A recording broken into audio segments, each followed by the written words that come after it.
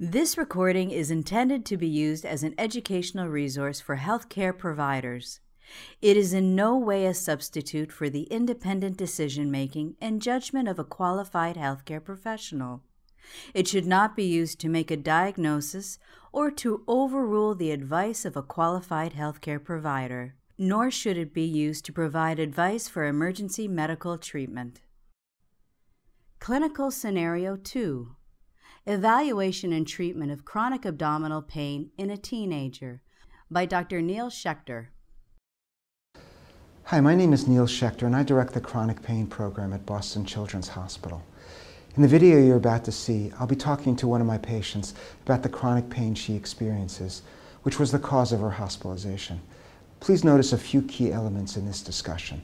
Number one, the importance of talking directly to the patient while still involving his or her parents.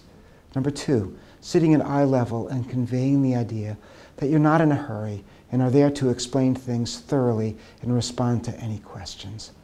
Number three, the value of having some personal knowledge of the patient to use in the discussion. Things such as school experience, pets, sports, other interests. Number four, the use of metaphors to help understand the complexity of chronic pain. It's clear that people are much more likely to act on recommendations if they understand the condition they have and the reason why the recommendations have been made. Most people's experience of pain is acute pain, and it's often hard for them to realize that they may have pain which does not represent tissue damage or disease. And finally, number five, the importance of summarizing the discussion and agreeing on a plan going forward. These concepts are important in any patient encounter, but particularly important in dealing with a child or adolescent who has a chronic medical condition. These children, despite seeing many other health professionals, often continue to suffer and typically feel frustrated and misunderstood, and not infrequently made to feel that the pain is in their head. That's why the evaluation and explanation of the problem is often the first critical intervention to manage pain. Madison Taylor is a 16-year-old girl with a history of constipation and abdominal pain. Her pain increased dramatically and became intolerable 4 days prior to her admission for further workup.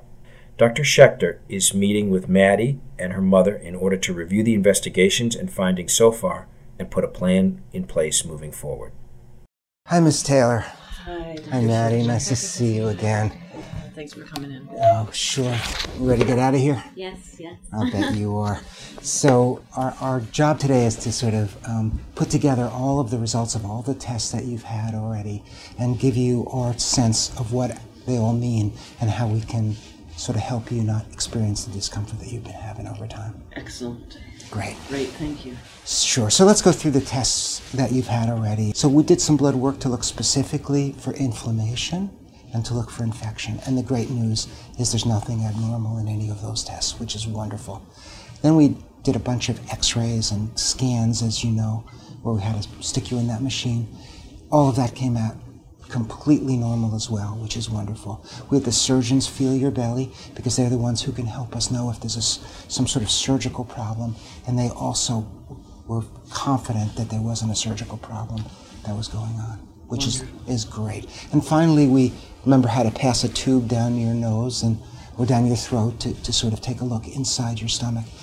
And all those results, again, are completely normal. Your intestines, your stomach seems to be working completely normally, and there's nothing that we find when we visually inspect that area that suggests any problem. So that's the great news. So what we know, though, is even that those test results were all negative, they do tell us something very important. And what they tell us is that the disease is the pain. Pain is the disease that you're having. It's not a progressive disease that you have that would get worse and worse over time. The problem is the pain.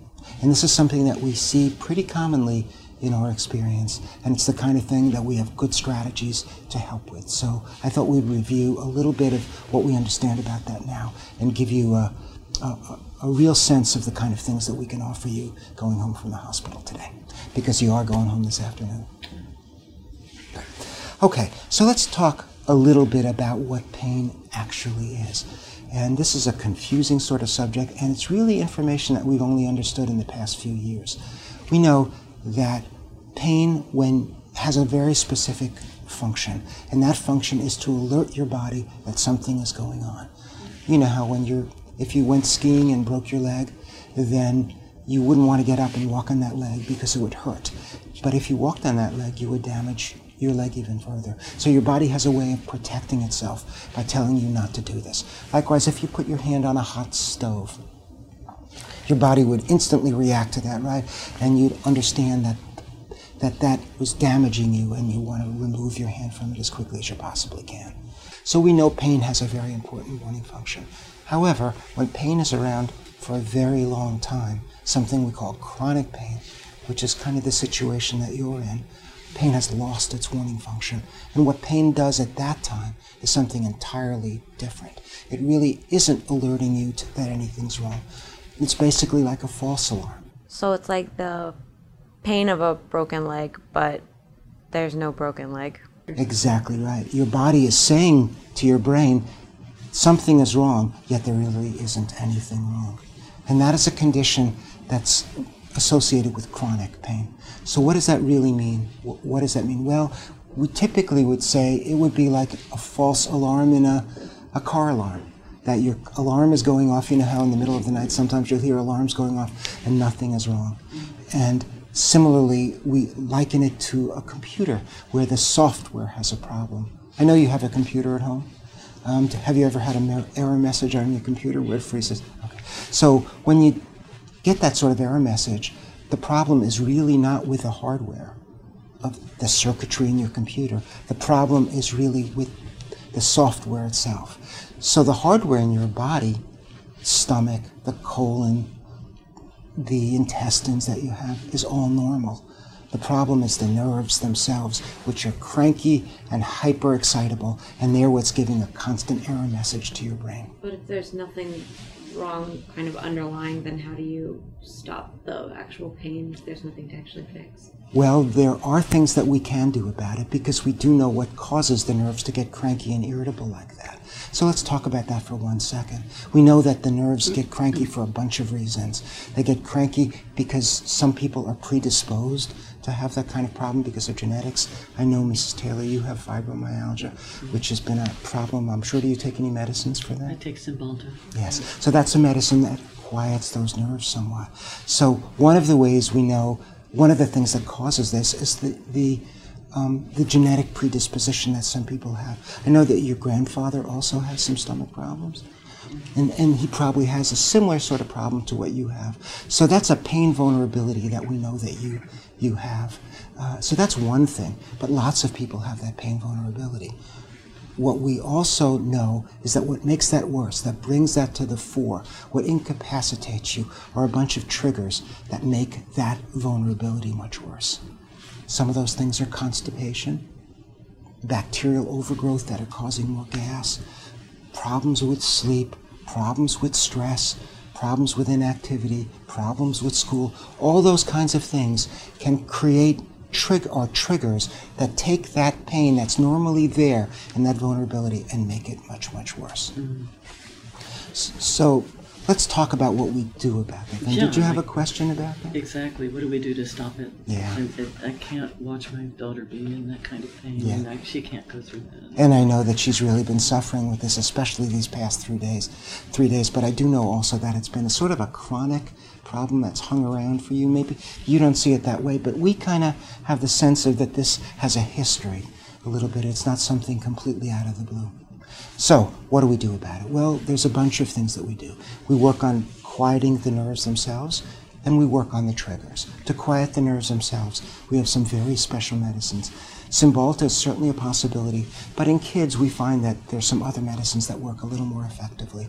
The main one we use is something called amitriptyline, and that is an antidepressant medicine, but it really isn't working on depression. What it's doing is working on quieting those nerves.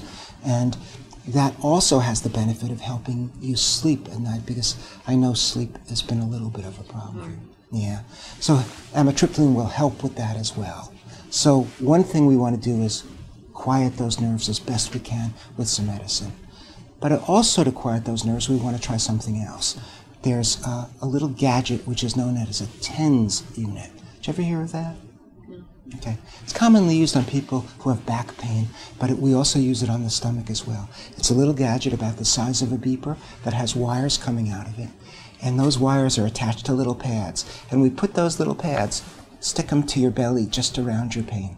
It's small and under your clothing, you don't even know that it's there. But what it does is when you turn it on, it sends a little wave out that causes a sense of vibration that occurs in the nerves between the pads. And that vibration sense overwhelms the pain sense, and so what you feel is the vibration and not the pain. And that's something I would wear under my clothes all the time? You wear it under your clothes and you turn it on when you need it. It's always there for you. It's pretty cool. Does it make noise? Doesn't make any noise. It feels a little wacky, but it doesn't make any noise, and really no one will know it's there.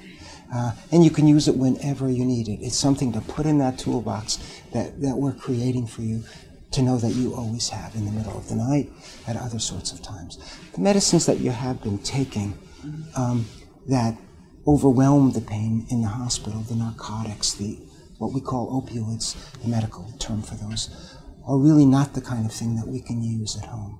I know they've been somewhat effective for you, but in reality they have all kinds of negative consequences. They cause you to be sleepy and dopey. Maybe you've noticed you're kind of sleepy in the hospital. So your mind isn't as clear as it could be. They actually cause constipation, which in your case is really going in the wrong direction completely.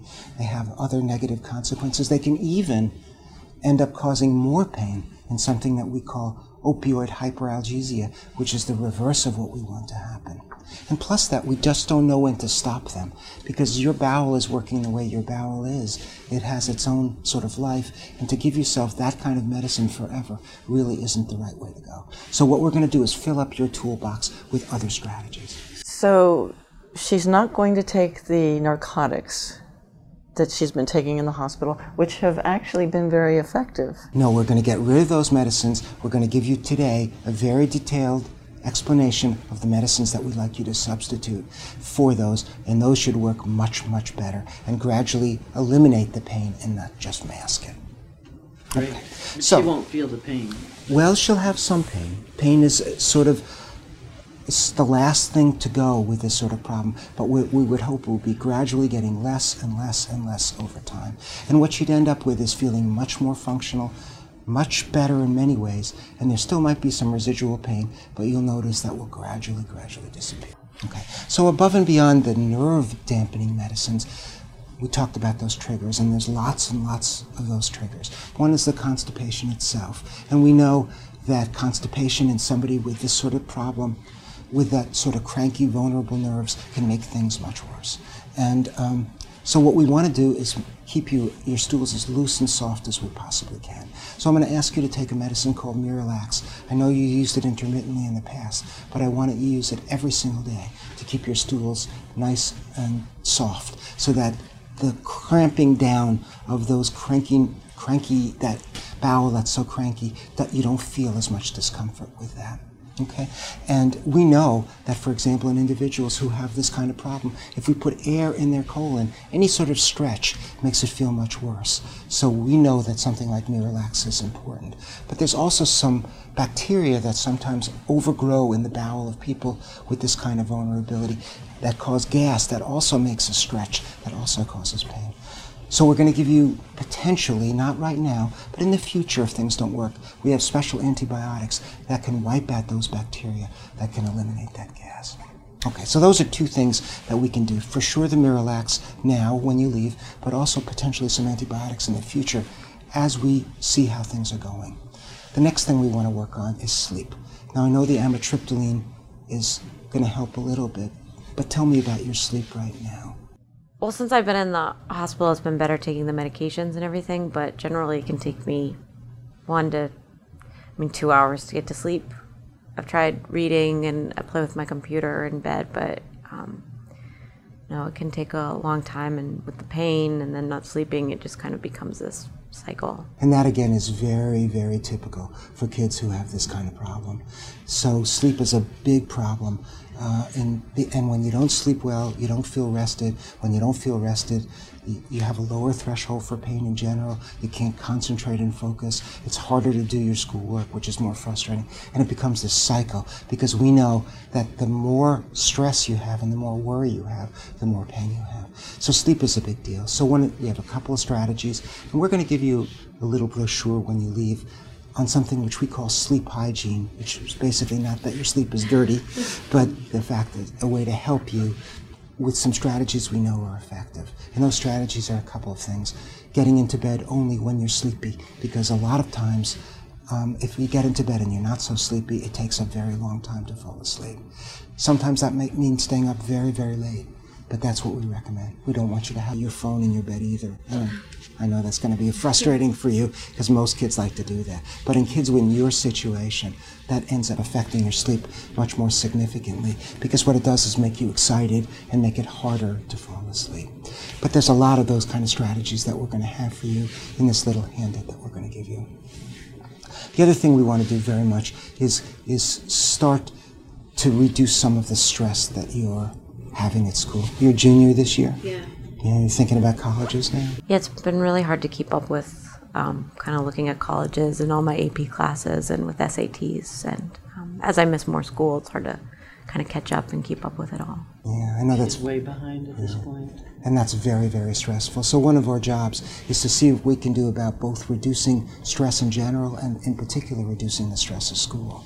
Because we know that stress and worry and depression and anxiety, those kinds of emotional reactions to things or emotional responses clearly have an impact very directly on the pain itself. There are chemicals, amazingly enough, that you make when you're worried or upset or stressed, and those chemicals actually have an impact on the pain message.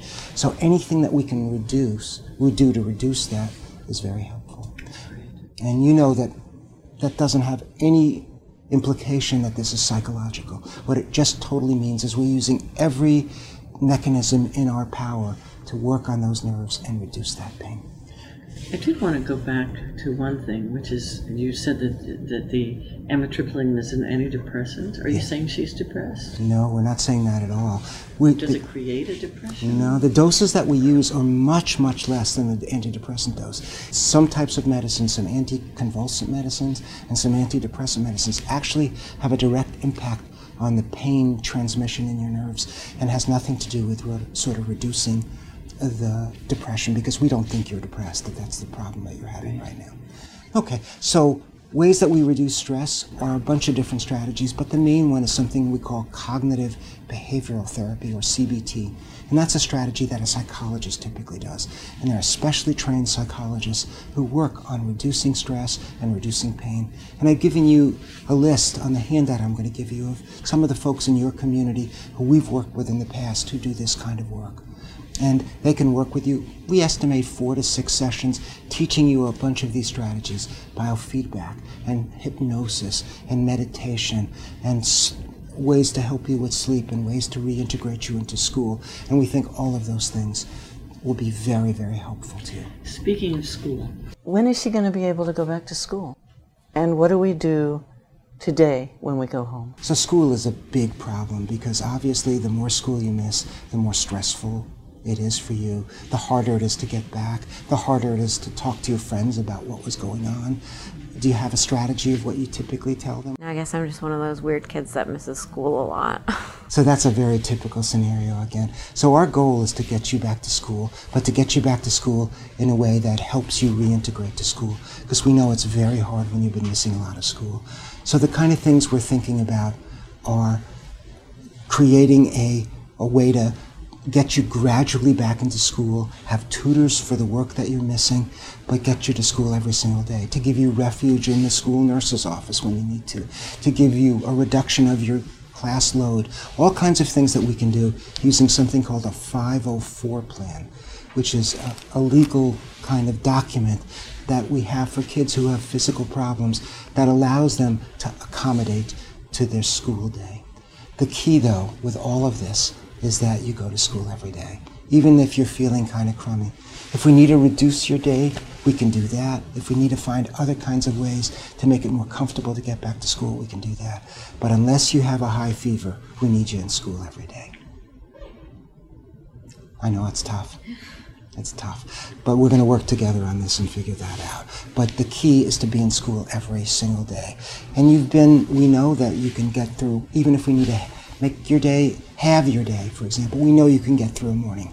So we'll get through that morning and then fill in the rest of the time. But the key is that every single day you get to sleep at a reasonable time, you wake up at a reasonable time, and you get to school every single day.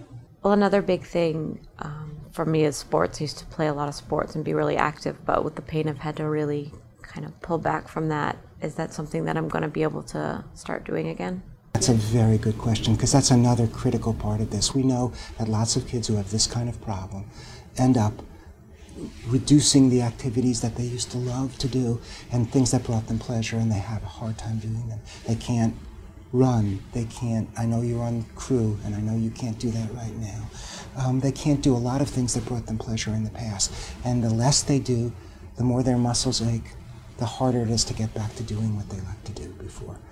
There's no real reason physically why you can't do these things, but we do know that when you don't do things, your body becomes deconditioned, the muscles start to ache. So we're going to suggest resumption of your activities in a kind of different way. We're going to ask somebody who's an expert at helping you get back to things, a physical therapist, to go through with you, find out where you are right now, your level of fitness, and gradually help you work from there. In particular, we're thinking about a kind of swimming program called aquatherapy that will get your muscles going again, and they'll be less achy in the beginning. So we're going to recommend that. I'd like you to walk your dog on a regular basis too. I know that you haven't been doing that as much as you had in the past.